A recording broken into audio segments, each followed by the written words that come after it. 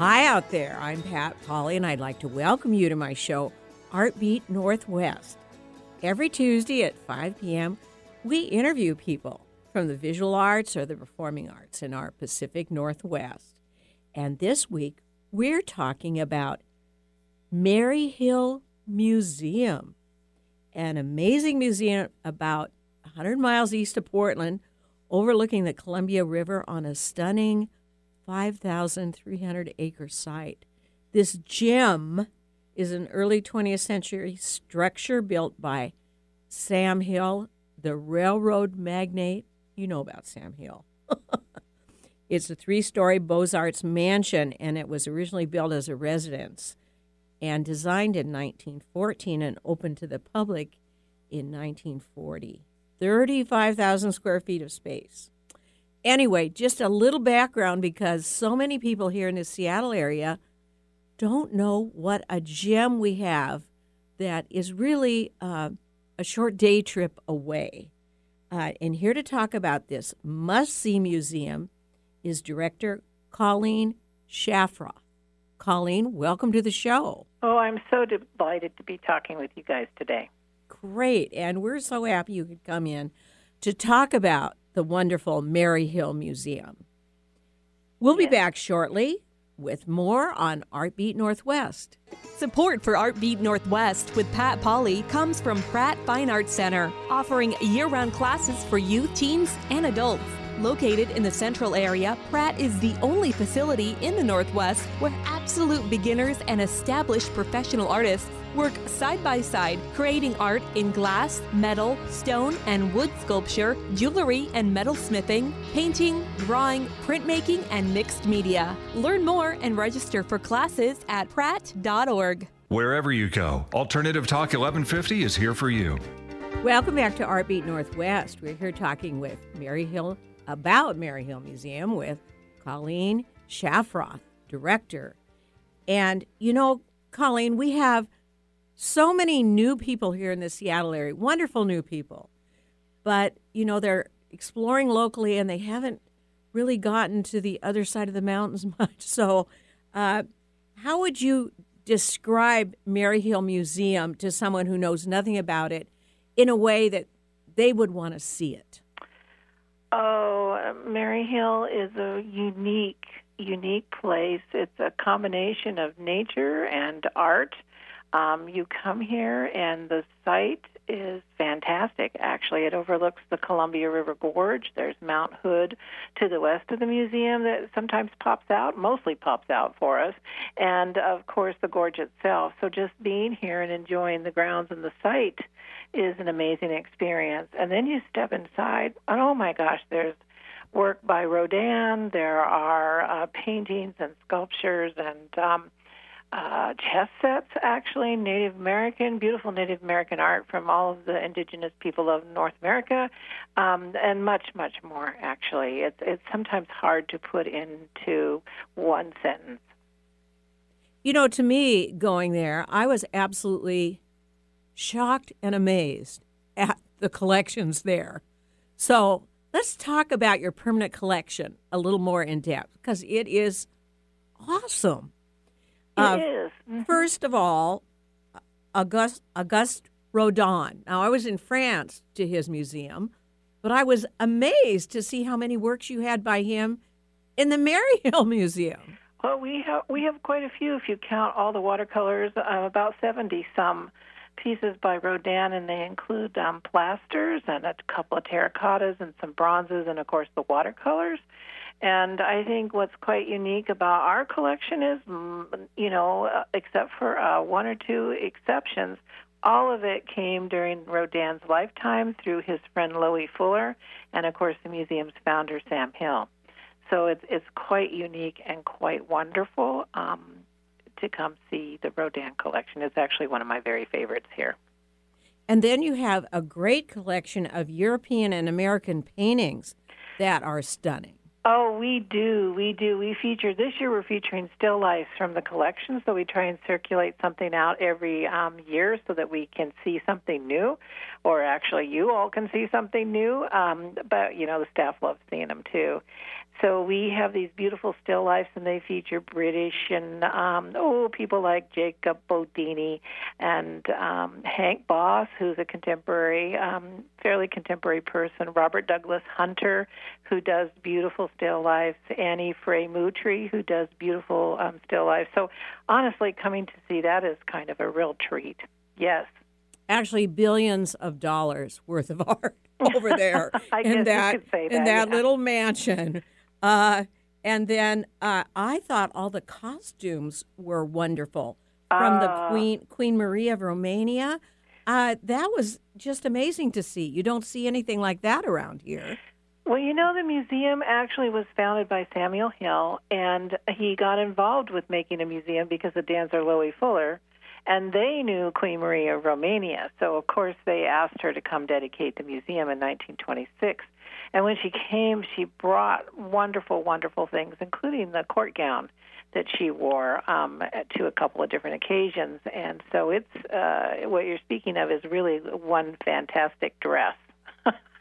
It's but gold there are lame. as I recall, there were some other costumes there, too. Well, the Théâtre de la Mode, if that's what you're thinking of, is a collection of 1946 French fashion mannequins. They're about 20 inches high. Oh, the miniature mannequins. Yeah, Those are and incredible. They're incredible. And we feature, 3 different sets. Every 2 years, we put up 3 different new sets. And so you can come see these beautiful, beautiful mannequins in miniature, and they're in great sets, actually, that remind you of Paris. And I understand these mannequins at one time were on tour after France was really in bad shape after the war. They were on tour in the U.S., went all over, and then finally ended up at Maryhill. That is certainly correct. Just a wonderful collection. Jared, very finely done miniature, fashion. It's just amazing. Well, even the little buttons are handmade, and they have little labels on the inside of them, and the hemming and it's all couture work. It's highly, it's beautifully refined sewing couture work that you can't see just anywhere anymore.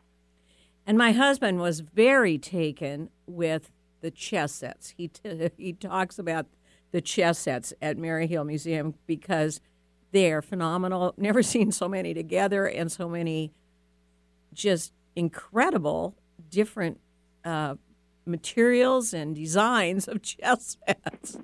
Well, I always call them our little sculptures in miniature, and they come from all over the world, China, Japan, the United States, Europe. You can find a chess set just about anywhere. Actually, they are 200 years old or better. Some of them are quite new because they're artist design sets. Yes, they're pretty fantastic. And then we don't want to. Of course, you mentioned your American Indian collection, which is quite extensive. Why don't you talk to that a little bit? Well, the collection actually was, the beginning of that collection was Sam Hill's Native American collection. He had collected baskets, and he was a strong proponent of the indigenous people of Washington State and the region. In fact, he tried to help Chief Joseph get his traditional lands back, Oh, really? Several decades ago, when they were trying to work all of that stuff out. So, yeah, he's a very firm believer in that. And so he has this nucleus of his collection has grown over the years to include, I don't know how many we have in the collection now, but hundreds and hundreds of objects, beautiful, beautiful objects from across North America. So you can see beaded work and carvings and you name it, you can probably see it in the collection here. And probably the best collection I've actually seen of Native American art. Well, it is certainly one of the coolest ones around here. Now, it's really beautiful. So that's your permanent collection. Before we go on to what's going on now, which is also very exciting, let's talk about how one gets to Maryhill Museum, because I think that's really important. It's like a 4.5-hour drive, which isn't bad. And one of the things that's really nice about it is that once you get over the pass, Snoqualmie Pass, which is usually not too crowded, you get into Eastern Washington, and the roads are, like not crowded at all. And so really the driving's pretty easy. Now, and let them know when you're open, because you're not open all the months. No, we actually open in March. We open March 15th, and we close November 15th. So we are a seasonally opened museum, and 10 to 5 daily. And I mean daily, holidays included, weekends, holidays. And so no matter what day you come between March 15th and November 15th, we're ready to let you in the museum. And that's important because most museums around here aren't open all days of the week. No. But you have kind of a different thing. You're not open all the months, but when you're open every day. That is correct. In the summertime. Mm-hmm. So if you want to go to Maryhill Museum, you just go over Snoqualmie Pass, drop down to Yakima, and then Toppenish, and on to Goldendale. And it's pretty easy. And how about, are there nice places to stay over there? I would think, if I go again, I want to stay overnight. Oh, I think there's a lot of great places in the Columbia River Gorge that you can stay, and in Goldendale there are some nice hotels. So I think there's a lot of cool places to stay here once you're here if you want to spend the weekend. Okay, so we've got the trip planned for people, and now before we get into your current activities and some other things, it is already time for a break. We'll be back shortly talking more about Maryhill Museum on ArtBeat Northwest. From new exhibitions to community events, Bellevue Arts Museum is always new, always different, and always exciting. Get tickets and learn more at bellevuearts.org. Find out the latest about your favorite shows on Alternative Talk 1150. Check out 1150kknw.com. Welcome back to ArtBeat Northwest. We're here talking about Maryhill Museum with Colleen Shafroth, director. And Colleen, before we get into the new edition, let's talk about the replica of Stonehenge, which is a part of the property. That is really interesting, too. It is really quite wonderful. Samuel Hill and a committee at the time, this was back right after World War I ended, wanted to create a memorial to the young men that died during the Great War who came from Klickitat County. And so they set about thinking about what that might be all about. And Sam was in England, and he went out to see the original Stonehenge. And, of course, somebody told him it was a place for human sacrifice, which, of course, is very much not what they're really saying today about Stonehenge Stonehenge in England. But he came back, and he just thought it was an interesting image to use, because the Great War was, to many, a place where many, many young men and women died, and it was a huge sacrifice in order to protect the Western culture. And so that's what he decided to do. So he built it out of concrete, and he built a Stonehenge memorial. It's almost exactly the same size as the original Stonehenge in England, just that inner circle, though. And then he put the names of the young men who passed away during that conflict on pillars surrounding the heel stone in the center, the altar stone. It has kind of a wonderful feeling about it, doesn't it? That whole area. It's extremely touching, actually, to be in there and then to see those names. Mm-hmm. As you walk around, and then, of course, the landscape is kind of overpowers you, so it can be a very emotional experience, yes. Yes, and so there were so many wonderful original structures, but you all decided that there was a need for some additional room there, and I want you to tell me about your new addition. Well, we really wanted a place where we could house the collections in a more modern suite of rooms, so it could be easy to access for researchers to use, for staff to use. And we wanted a space where we could get dirty, with art. maybe you do got to a little have that. painting, or maybe even a little clay. And of course, you can't do that in gallery spaces very easily. No. And lectures and other programs. So back before 2012, we had renovated the historic structure, which is on the National Register of Historic Places, updated everything. And then we decided we needed this space, and so we began raising money for it, and we finally dedicated it in 2012 on Sam Hill's birthday in May.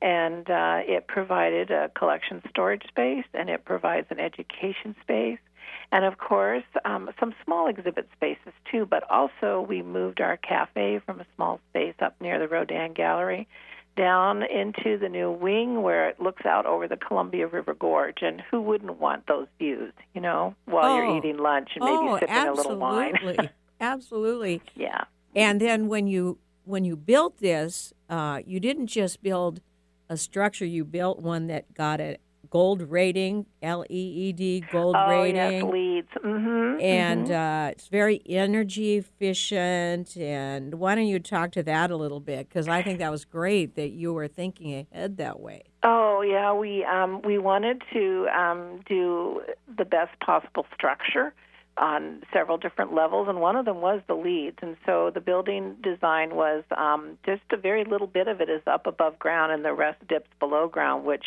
really is a very efficient way, energy-wise, to have a building because it's very insulated from the ground itself. And so we worked really hard to make sure all of that stuff happened. We put in floors, heated floors, rather than trying to do a forced air system.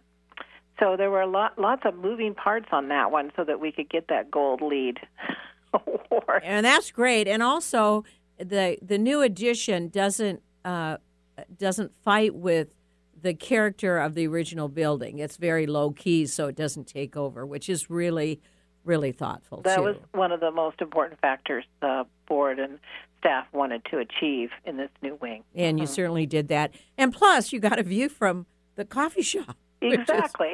Wonderful for the people coming in, right? Right. So, but you not only have your wonderful permanent collection, but there are reasons if you have already been there, you want to come back because there's some really great things going on, especially this next weekend. In fact, I think we're going over there. Oh, good. So good. why don't We're you gonna talk have about fun. your gorge big print? Let's talk about that first. Oh, well, let's do that. This all kind of started with an exhibition we've been planning for 2 or 3 years called West Coast Woodcut, Contemporary Relief Prints by Regional Artists. Our curator, Steve Graft, had been collecting these prints over the last 2 to 3 years, and so they're now in the collection, and that's an exhibition going on currently through November 15th.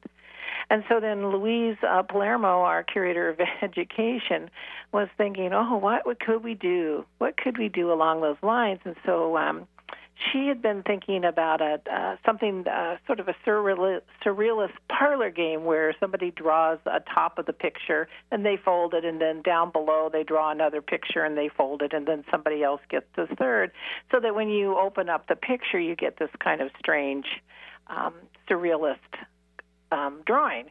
But she's thinking more, let's do this with the Columbia River Gorge. So they divided up the gorge, the map, into 10 sections. They brought in professional artists over 10 sections, starting with the Sandy River or Lewis and Clark College, which is the first group of people that worked there, the students and printmaking people, and then all the way to Whitman.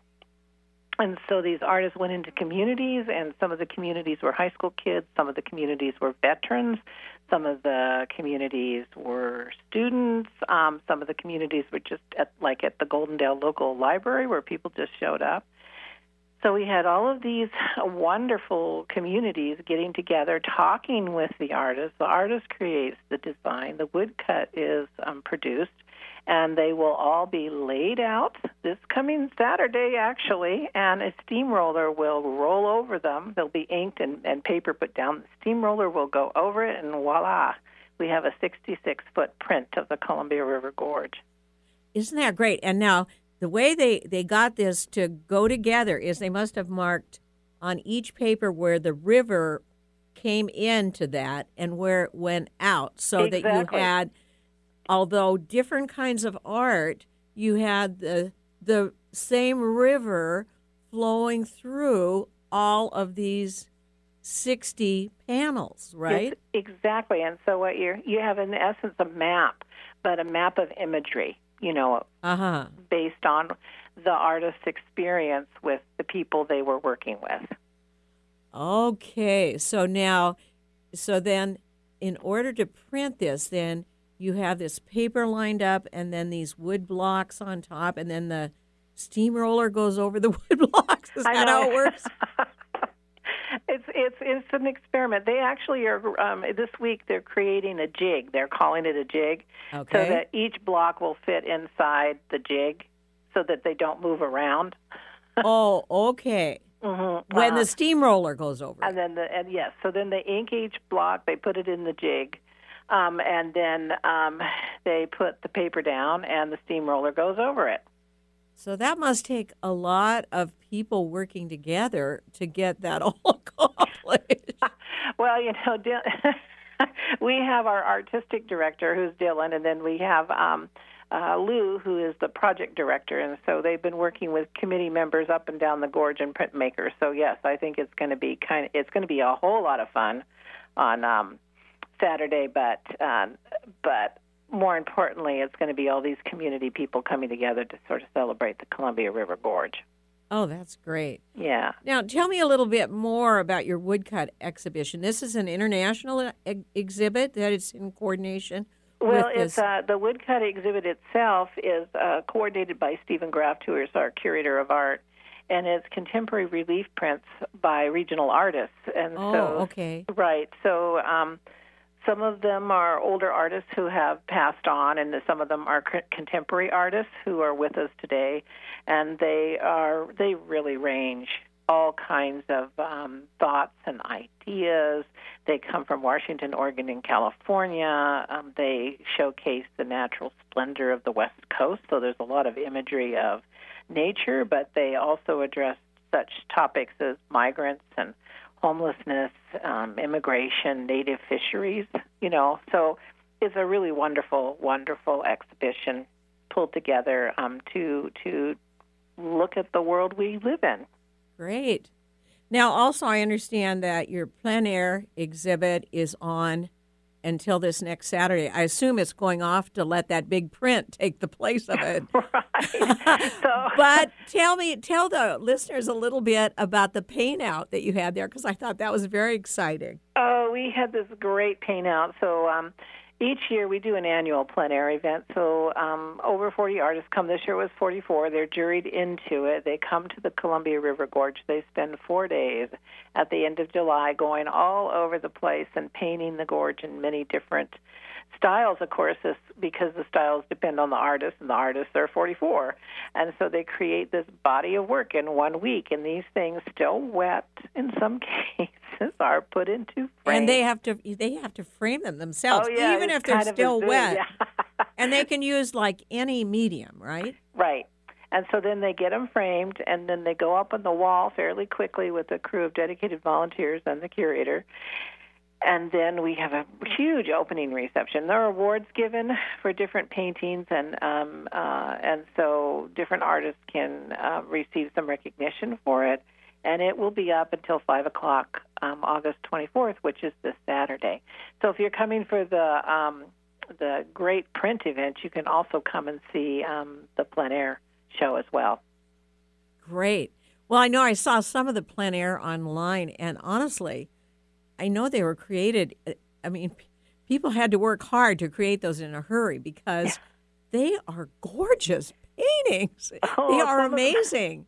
They are amazing, and the plein air event is a benefit for the museum. So the artists make most of the money, but we get a little on each sale. So it's a really great way to keep the museum going, but also to support all these regional artists.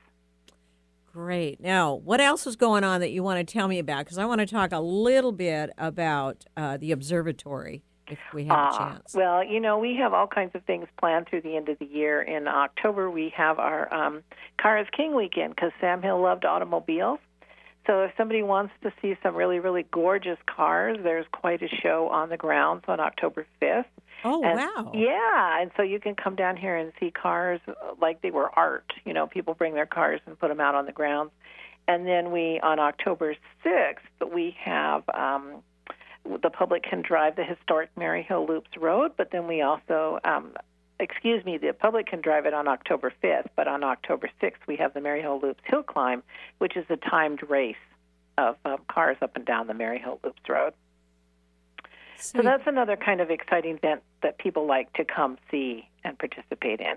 And also, I want to mention the Goldendale Observatory, which is much of it's being rebuilt, and it's going to be opening this fall sometime. A soft opening should be great, and it is a really wonderful place to be. I was there too. They have their observatory dome that they've preserved, but they have a new facility because they get, 30 to 40,000 visitors a year. They're in Goldendale, which is right where you are. Yeah, it's just north. Yeah, just a little north by, 12 or 13 miles, something like that. But the observatory is wonderful. So, there are a lot of reasons to go over there. Wineries, too, and farms and a lot of things going on. But always. Yes. So, at least a nice weekend, I think. Anyway, we are already running out of time. Oh, too bad. Thank you so much, Colleen, for sharing all of your information about Maryhill Museum. Well, thank you very much. And, of course, people can learn a great deal more about the museum on our website, which is www.maryhillmuseum.org. www.maryhillmuseum.org.